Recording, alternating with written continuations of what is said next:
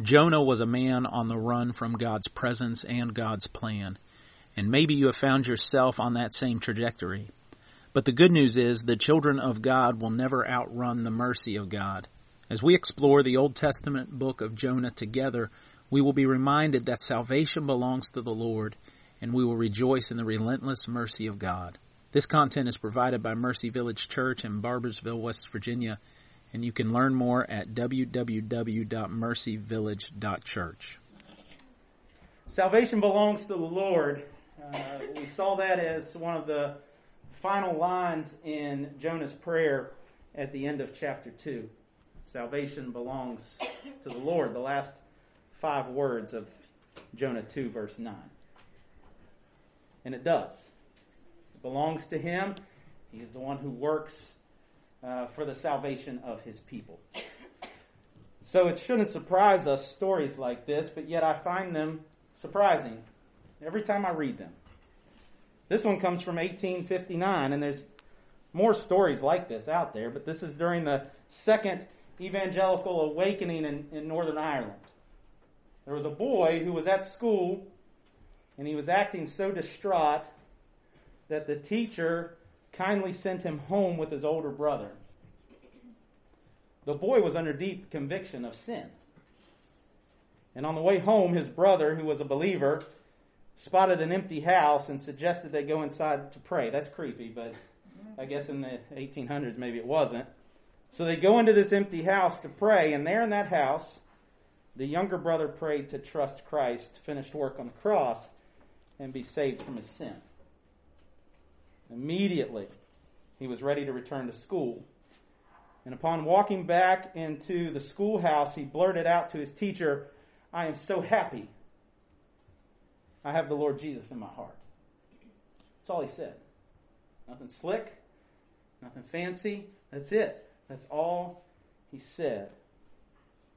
And then, one by one, boy after boy, girl after girl in that classroom began to stand up and exit the schoolhouse and make their way out to the yard. Some of them weeping as they went, and all of them kneeling and praying. And it just kept happening. As boys and girls, students and even teachers alike were saved that day. The story goes that clergymen were called in from all around that surrounding area, and that it went on like this until 11 p.m. that night. That's revival. That's what is the biblical definition of that word, revival. Now, that word's loaded, especially in Appalachia, right?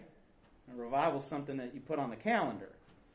You bring in a guest speaker, and you meet every night that week, maybe even in a tent. And then that's revival. And there's nothing wrong with those times.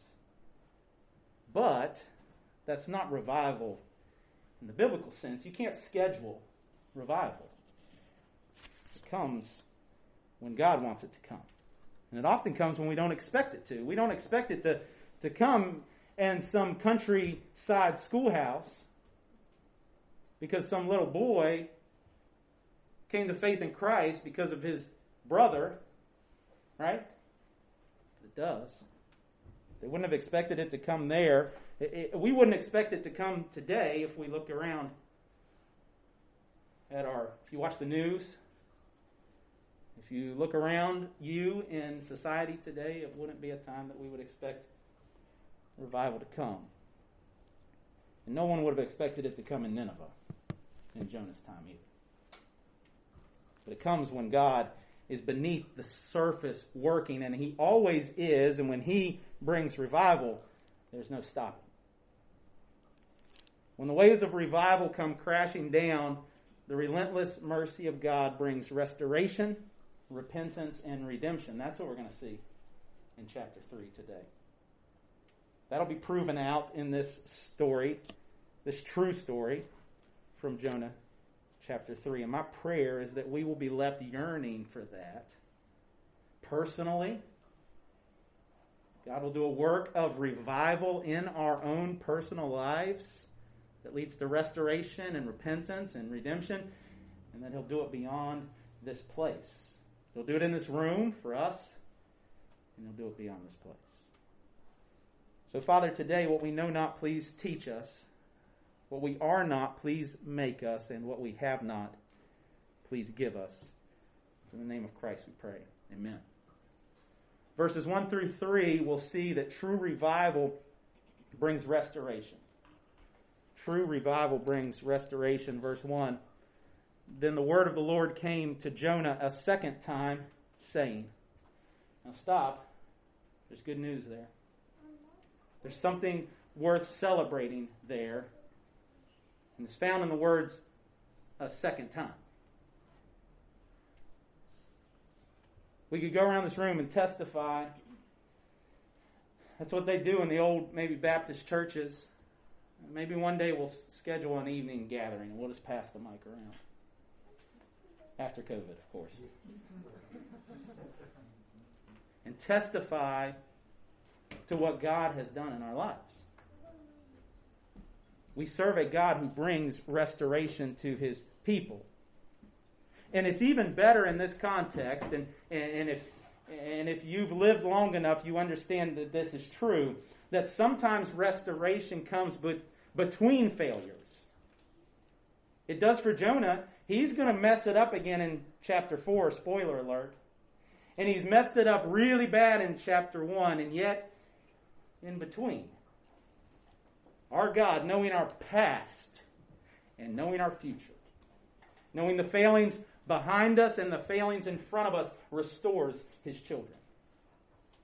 It's good news today because some of us, after multiple failings, start to think that God has given up on us. But He hasn't. Did you hear me? He hasn't. He's a God of restoration. And that's more than second chances, too. We say that our God is a God of second chances, and that's not entirely false. It's a true statement, but it's not as robust as what restoration is. Second chances are good. But God doesn't just give us second chances in the sense that, like, we mess up and He says, oh, okay, I'll let you try again. No, it's an active restoration. You see, second chances can carry with it a wide range of understanding when you talk about them. Some people can think of second chances in a very passive way. Oh, we'll let you try again. I ain't got anything better to do. You go ahead and try again. But restoration is fully involved. Restoration walks with you, lifts you up, equips you, enables you. It brings you back. And our God is a God of restoration, and He's restoring Jonah. Verse 2, we read, arise. This is God speaking to Jonah a second time. And by the way, in the ESV and in most translations probably holds true, but the first 12 words of chapter 3, verse 2 are the exact same 12 words of chapter 1, verse 2. Again, reiterating that God is bringing restoration. He hasn't given up on Jonah. Arise, go to Nineveh, that great city, and call out against it the message that I will tell you. God hands Jonah the map again to Nineveh. He hands him the megaphone again. He gives him the message again. He restores him and says, go. Our God is a God of restoration. Remember who led the people of God out of Egypt? He was a murderer. Did you know that? Remember that? He tried to bring about the Exodus himself. Killed that Egyptian, Moses. And then he had to flee out of the country. And he's in the wilderness herding sheep when God comes to him in the burning bush and says, I'm going to restore you. Let's do this again. And He leads the people of God out of Egypt. He's restored. You remember that man, Peter, the disciple, the follower of Jesus? He's on the beach next to the Sea of Galilee at a little fish fry that Jesus has prepared for him and for the disciples. He'd walked on water, Peter had, on that same sea. Remember, his faith so high, right, until he doubted, that he had stepped out on the water in that storm and walked to Jesus. But now the closest thing in his rearview mirror was denial of Jesus. 3 times. he denied. And there, I love that story of my life. I'm glad Jesus operates that way. I'm glad our God is one who is patient and restoring because he welcomes Peter back. And what's Peter do very, very soon after that? He preaches that very first sermon at Pentecost of this newly forming church that God's been building forever, or building for forever, but now is throwing onto the scene in massive form. And Peter preaches that sermon and 3,000 people are saved. Our God restores. Jonah was a prophet. He spoke for the Lord, and then he bucked against God's word and God's way. And he's going to do it again. But in chapter 3, he's restored. And so we're left, how's he going to respond? God comes to him again, and we read. Right in verse 3 of chapter 1, we read, but Jonah rose to flee. In verse 3 of chapter 3, we read, so Jonah arose and went to Nineveh. He goes. According to the word of the Lord, now Nineveh was an exceedingly great city, 3 days' journey in breadth. So Jonah responds, and we sigh a sigh of relief. Well, it's about time. You got it right, Jonah. We're all sitting here, forgetting that we're Jonah in this story. That sometimes we don't even get it right on the second time. Sometimes it takes third, fifth, 10th, 20th time. Jonah gets it the second time. He's restored and he goes to preach. So true revival brings restoration. In verses 4 through 9, we're going to see that true revival brings repentance. But before we move there, I want to make a distinction here. Not a distinction, but it is kind of a distinction of what revival looks like. Because we've already seen revival in Jonah. Right? We're about to see it on this massive corporate level. But we've already seen it happen in the belly of that fish. Personal revival. So there's personal revival, and then sometimes, like in that story we read in the introduction, there's a more corporate, broad revival where an abnormal amount of people are responding to the gospel, are being transformed by the gospel in waves. The Great Awakening, the Second Great Awakening, the prayer revival. And then if you go out globally, you can find revivals in different pockets of the world that God has poured out. Corporately, broadly. But personal revival happens all the time. Thank God that it does. That God steps in times when we've become disenchanted, we've become apathetic, and He restores that fervor, that fire, that desire that we have for the things of God. You can have personal revival and not have corporate revival. But it can't go the other way. You can't have corporate revival without personal revival. And so God's plan is to bring personal revival to Jonah in the fish before He brings corporate revival to Nineveh in that great city.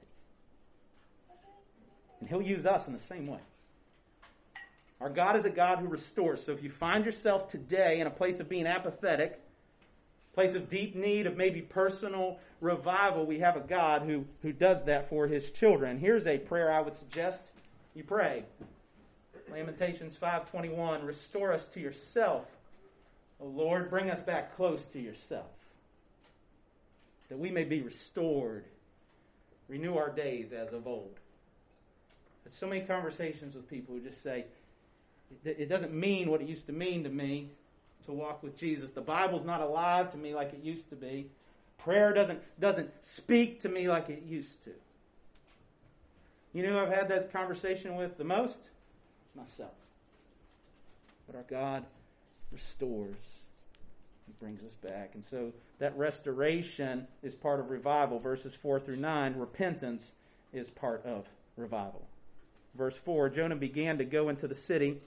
Going a day's journey, he called out, yet 40 days and Nineveh shall be overthrown. That's it. That's his sermon. Some of you are like, I wish that was your sermon. Well, too bad. Even if that was the cliff notes for the sermon, that's still a pretty short sermon. If that was 10% of the sermon, that's still a pretty short sermon. And it isn't slick. It isn't tricked out. It's not even going to have like all this alliteration that this cheesy man is going to try to lay out in this sermon. He just says what God told him to say. And here's the point that we need to understand. The simple message of the gospel does not need improved upon. I don't need to get better at sharing the gospel before I start proclaiming it. If Jonah can preach the sermon he preached, and you'll see the results, many of you know them because you know the story already, then we can remember that salvation belongs to the Lord.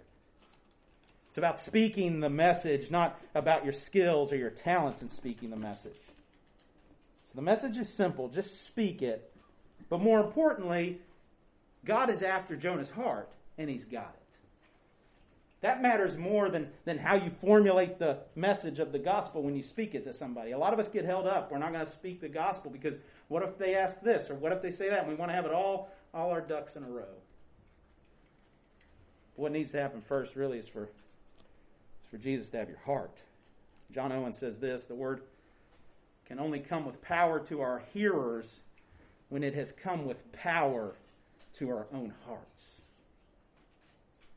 The word can only come with power to our hearers when it has come with power to our own hearts. And it was for Jonah coming with power to his heart, and it'll be poured out in power in Nineveh, verse 5. And the people of Nineveh believed God. They called for a fast and put on sackcloth, from the greatest of them to the least of them. The response was that they believed. And they didn't believe Jonah, by the way. They believed God. There was something about his message that made them look past Jonah to God. There's another nugget to understand as we proclaim the truth about who God is, that it's not about us. It's about God. Sometimes the best thing we can do is be less distracting and just preach it simply, teach it simply, share it simply. So they believed God. And what's interesting here, if you were a Hebrew boy and you were reading this story in Hebrew, you would have came to a very interesting word when you read the word that we translate believe. I'm going to butcher it. They wouldn't have. I'm glad none of those Hebrew boys are here today. Alif Mem Nun, right? That's how Appalachian says it. That's the word.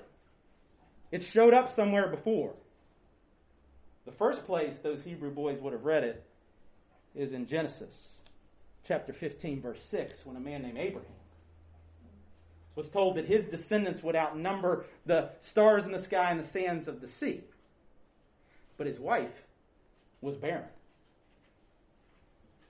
When he said that through him all the nations of the world would be blessed, but his wife was barren.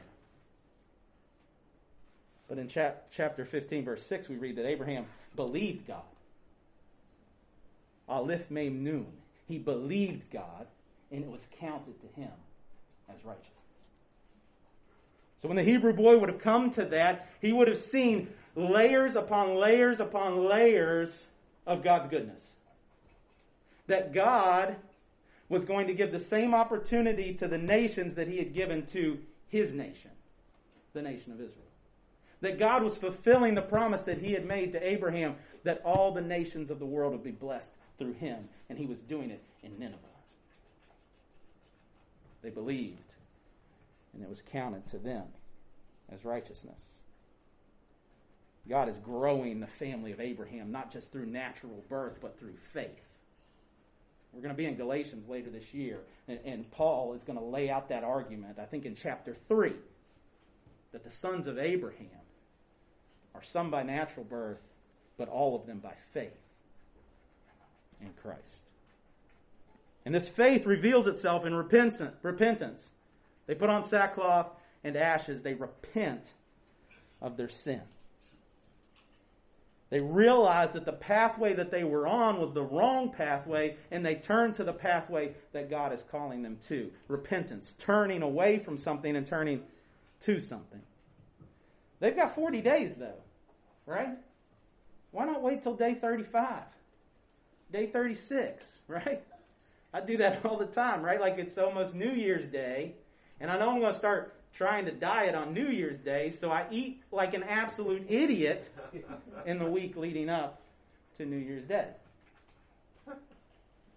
Faith, they're believing what God says is true. And if what God says is true, and the pathway they're on is a destination to destruction, and the path that God has for them is a pathway to life and joy and satisfaction, then why waste another day on the road to destruction?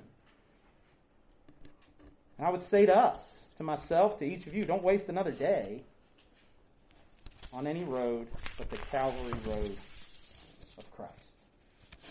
Take up your cross and follow Him, even if it's been weeks and weeks since you've done it. Turn today. There's no need to wait. In faith, repent. Don't waste it. And call those around you to repent. Right? Like that's what's happening here. Jonah wasn't loud enough that everybody heard him. I guarantee it. He speaks in this town square, wherever he finds himself. But it spreads from there. Jonah doesn't individually speak to everyone. It's a community project. It spans out. And for revival to come, for repentance to spread, we must be calling others to it. Right? Not in the hacking Baptist preacher way, right? Like you're all going to go to HE hockey sticks if you don't get right with God, right? Like that sort of thing. But at the same time, not being so passive that we ignore the fact that those around us, including ourselves, must take ownership of our brokenness, must take ownership of our sin. It begins there in repentance. So we must find a way to lovingly, gently, mercifully call those around us to repentance. Watch what happens.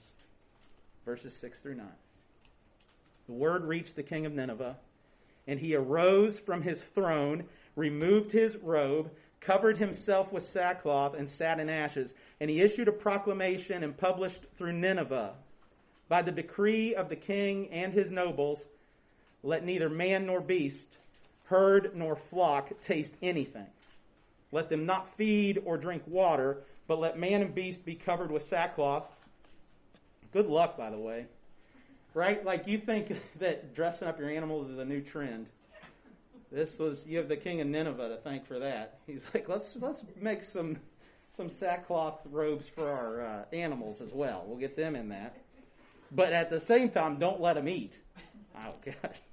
Anyway, if you're a pet owner, you know how ridiculous that is. But that's the goal. They're covered in sackcloth. And let all of us as collectively, as a people of Nineveh, call out mightily to God. Let everyone turn from his evil way and from the violence that is in his hands. Who knows? God may turn and relent and turn from his fierce anger so that we may not perish. Our God is relentless in his mercy, and here citywide revival pours out on Nineveh. Just like at that schoolhouse, right, where inexplicably, right, and unexpectedly, child after child begins to repent of their sin and come to faith in Christ, it spreads like wildfire through Nineveh, this massive city. There was no strategy for it, by the way. Like Jonah actually, if you haven't caught on yet, did not want this to happen. He would have had like an anti-strategy. He might have been whispering this message even. I mean, if you know anything about Jonah's personality, you might have 40 days. You know. He didn't want Nineveh to experience salvation. There was no strategy, no plan. This was the work of God. And watch, it goes from the bottom up, by the way. Now, there's scholars that agree with that or disagree with that. There's scholars that seem to think that somehow the king heard this first, and I don't see it in the text. I don't know how they get that. And then he made that proclamation, and that's how it got citywide. I don't think so. It happened in the streets, and it moved up to where the king was. Now, maybe, as that was surging forward, the complete adoption of it happened as it came to the king, and he made this proclamation. That was a part of the spread. But the encouraging news is revival can start right now, regardless of what the politicians are doing. Revival can start right now, regardless of what the celebrities are doing, revival can happen right now from the bottom up. If the people of God will turn to God, repent of their sins, and follow after Him, God can pour out revival however He wishes. Revival causes you to turn away from things, and it causes you to turn to things. They turn away from their violence and evil, and they turn to call out mightily to God. That is revival, by the way. Turning away from and turning to a mighty God. And lastly, their revival is rooted in hope. And it ain't a whole lot of hope, but it's enough. Verse 9. Who knows, right? Maybe. That's the amount of hope they have. 50-50 chance, maybe. 60-40, 70-30. Better stop doing math while I'm ahead. Who knows? God may turn and relent and turn from His fierce anger so that we may not perish. God will use, who knows, levels of hope. God will use, it doesn't seem like it'll happen, but maybe. He'll use that amount of hope. He'll use a mustard seed size of faith to accomplish great and powerful things. So here it comes. Revival pours out. Nineveh. True revival brings restoration, and true revival brings repentance, and lastly, true revival brings redemption. Here's what happens. When God saw what they did, how they turned from their evil way, God relented of the disaster that He had said He would do to them, and He did not do it. Our God is relentless in His mercy, but He is relenting in His wrath. Our God will relent from His wrath, but He will never relent from His mercy. That matters today. There's hope in that for the children of God. There's hope in that for the people of God. There's also a doctrine and theology question here. Maybe y'all don't want to go there, but we're going to. Someone could raise their hand and say, did God just change His mind? What about Numbers 23, verse 19? Which says this, God is not man that He should lie, or the Son of Man that He should change His mind. Has He said... let me show it to you guys. There you go. Has He said, and will He not do it? Or has He spoken, and will He not fulfill it? But God didn't change His mind. God doesn't lie. What happened there in verse 10? Two things real quick, just to help us wrap our brain around. This is important that we recognize this type of stuff when we see it in the Bible. Point one would be that understanding the way the Bible talks about God. John Calvin has this, I didn't even put it up here. John Calvin has this quote where he says, God talks to us in baby talk. Now what he means is, oftentimes you'll find verses like verse 10 that give, big word, anthropomorphic, right? Human-like traits are given to God, a divine being, who cannot be fully defined in human terms. So He's spoken of in human terms so that knuckleheads like me can understand who He is. But it doesn't hold up completely. So you have to go to the context of Scripture to understand what God is doing here. This isn't a God who flip-flops His position. Look closer. In Hebrew, the word for evil in this verse, and the word for, let's go back to verse 10. The word for evil and the word for disaster is the same. Raw. Like raw, like raw. So the verse could read, and when God saw what they did, how they turned from their raw way, God relented of the raw that He had said He would do to them, and He did not do it. So, when they relented from the pathway to disaster, God relented from the destination of disaster.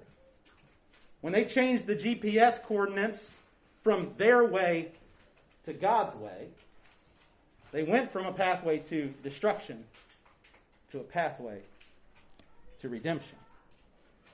God's always worked that way, by the way. Always worked that way. Human repenting has always equaled divine relenting. That's how God works every single time. And he's not being unfaithful here. He's being faithful to who he is. He's keeping the promise that when human repentance comes, divine relenting comes. Hugh Martin says it like this. It was wicked, violent, unrighteous, proud Nineveh which God had threatened to destroy. A city sitting in sackcloth and ashes, humbled in the depths of self-abasement and appealing as lowly suppliants to his commiseration. And Nineveh like that Nineveh he had never threatened. That Nineveh he visited not with ruin. He had never said that he would. Do you see it? God didn't change. God is operating in complete faithfulness to who he is when he does this. But we're reading about it in human terms, and we could have a question. Did God flip-flop? Did God change his mind? No, God stayed who he was. You know who flip-flopped? The Ninevites. And it's a good thing they did. Because when they did, they realized that human repenting brings divine relenting. God's promise was to destroy a sinning Nineveh, not a repenting Nineveh. So our God is relentless in his mercy. And when he pours out revival, it brings restoration, and it brings repentance, and it brings redemption. But just how relentless is he? Well, I'm glad you asked, because that's where we're going to close. Jesus shows us how relentless he is for the redemption of his people. How relentless he is for revival amongst his people. But our answer starts with a justice issue. We have to take ownership of this justice issue in Nineveh. We've got a problem. Did they repent? Yes. Do they have quite a backstory? Quite a rap sheet? Yes. What about that? What about all that? Who gets punished for all that? Who's going to absorb the wrath of God for all that? Past sin. Is God just going to sweep it under the rug of heaven? Say, it's all right, whatever. That's not just. That's unjust. He can't just sweep it under the rug, so who's going to pay for it? They've got a debt, quite frankly, that they can't pay. Even with the repentance and the sackcloth and the ashes, they have not bought for themselves redemption. They can't pay the debt. You can't pay your debt. I can't pay my debt. Not Jonah couldn't pay his debt. So who's going to pay it? You know, Jesus. Now in real time, it was getting put on his tab for the future. But now, on this side of the cross, we're able to look back and see the infinite payment that was made on behalf of sinners like the Ninevites and sinners like Jonah and sinners like me. Romans 3:21, but now the righteousness of God has been made manifest apart from the law. The Ninevites couldn't keep the law. They didn't even have the law, most of them even access to it. They couldn't keep it. Jonah couldn't keep it. You can't keep it. I can't keep it. So we need righteousness apart from the law. And the law and the prophets bore witness to what was coming. The righteousness of God through faith in Jesus Christ. That's what we need. The law fails to save us because we fail to keep the law. We need Jesus Christ. For all who believe, for there is no distinction, for all have sinned and fall short of the glory of God and are justified by his grace as a gift through the redemption that is in Christ Jesus. This is the gospel.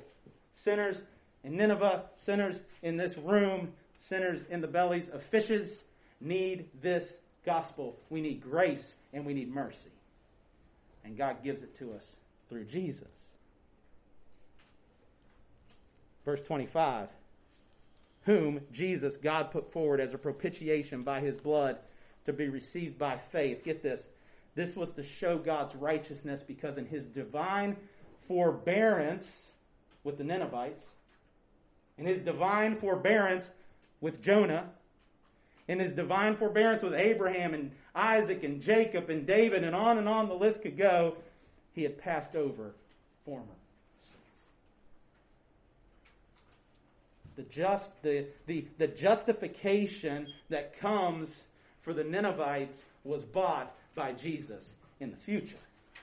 And the justification that is given to us today was bought for us in the past, but it was bought at the same place by the same Son of God, Jesus, on the cross. so that we can have redemption through the finished work of Jesus on the cross. The Ninevites might not have known exactly how that was going to go down, but they had faith that it could happen, and they believed, and it was counted to them as righteousness. Because of Jesus, the better Jonah, who went the first time, not the second time. Jesus, the better Jonah, who walked through the city as well, but for him he had a cross on his back. Jesus, the better Jonah, who called sinners to repent, just like Jonah did, but he would actually pay the cost so that their repentance could be met with redemption. The final sacrifice. Verse 26.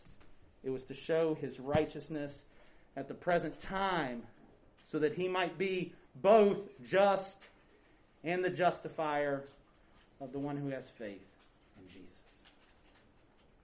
Love and justice meet at the cross. Relentless mercy and justice meet at the cross. Jesus absorbs all the wrath of God against the Ninevites and against you and against me, all the children of God, so that we can receive only mercy, not wrath. So if you're not a Christian today, trust Jesus. He's done the work required to make you right with God. And now what's left for you is repent, therefore, and turn back that your sins may be blotted out. Just like the Ninevites, past record, eradicated, expunged because of the finished work of Jesus on the cross. And if you are a Christian, child of God, today there's a lot of takeaways from this chapter that we could go to. We could talk about restoration. Maybe you desire that today. Maybe you're in a place of apathy or disenchantment or even sin. Our God is a God who restores. Take hope in that. We could talk about proclaiming the gospel and how Jonah does that, simply but boldly. And how that God calls us to do the same. But instead I want us to think about revival. That's what struck me this week as I came back to this passage over and over and over again. That revival would happen twice. It happened in the life of Jonah, and then it happened corporately in Nineveh.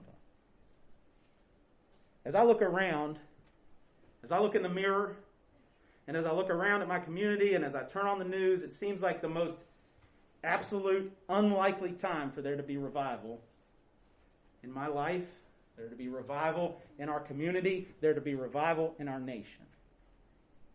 The cliche is it's always darkest before the dawn. I heard somebody else talk about this the other day. You ever been to a marina that's influenced by the tides? And when the tide is out, there's those places where all the boats are just sitting there in the mud and they can't move, nothing can happen, right? I don't think there's very many of those left. There's probably human ways that they've prevented that. But you've maybe seen pictures of those marinas. It's all just sitting in the mud. You can't move it. It's hopeless. But at that point in time, the potential energy is at highest for the water to return into that marina.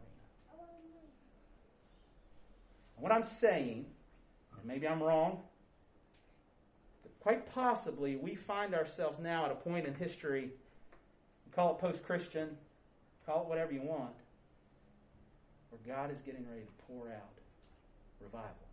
The tide is getting ready to come back in. So my encouragement to myself and to you is set your sails for revival. By praying passionately for a move of God in you and in others and in this church plant. First things first, pray for that. By proclaiming boldly, sharing the gospel with others, preaching the gospel to yourself, proclaiming it to you so you're reminded again and again and again of the truths of who Jesus is. By repenting regularly. Can we just be those people who own our sin, right? Who repent to our spouses and repent to our children and repent to our friends and repent to our parents and repent to those around us and repent to God when we mess up. Let's own it, not hold on to it. And by hoping in Jesus. Hoping in Jesus with steady and calm perseverance. Ray Ortland, if you're familiar with him, was a pastor in Nashville. He says American Christians Philippians 4:5 is still there on the pages of our Bibles. Let your reasonableness be known to everyone. Publicly obvious reasonableness, fair-mindedness, and restraint declare to our nation how real and present God is. Calm, C-A-L-M, calm, is our prophetic edge. And it is our hope in Jesus that will keep us steady and calm as we set our sails and wait for revival to come in this place. I may be wrong, but I believe revival is coming, and when that revival comes, crashing down, the relentless mercy of God will bring with it restoration and repentance and redemption. May it be so. God, bring revival in my heart. Bring revival in the hearts of those who sit here in this place. That you would stir in us a increasing, almost inexplicable how passionately and robustly you ignite in us a desire for your word, a desire for prayer, a desire to share the gospel, a desire to know you and walk with you and walk with the people of God, to be like Jesus. And through that personal revival, may that spill out into those in the places we live and work and play. And might we see, and even as I pray this, I'm like in the place the Ninevites were. Maybe, who knows? But would you pour out revival in ways that it can only be explained by your relentless mercy? It's in the name of Jesus we pray. Amen. Thanks for listening, and if you haven't already, we would love for you to join the work of God as Jesus builds Mercy Village Church. You can learn more at our website at www.mercyvillage.church.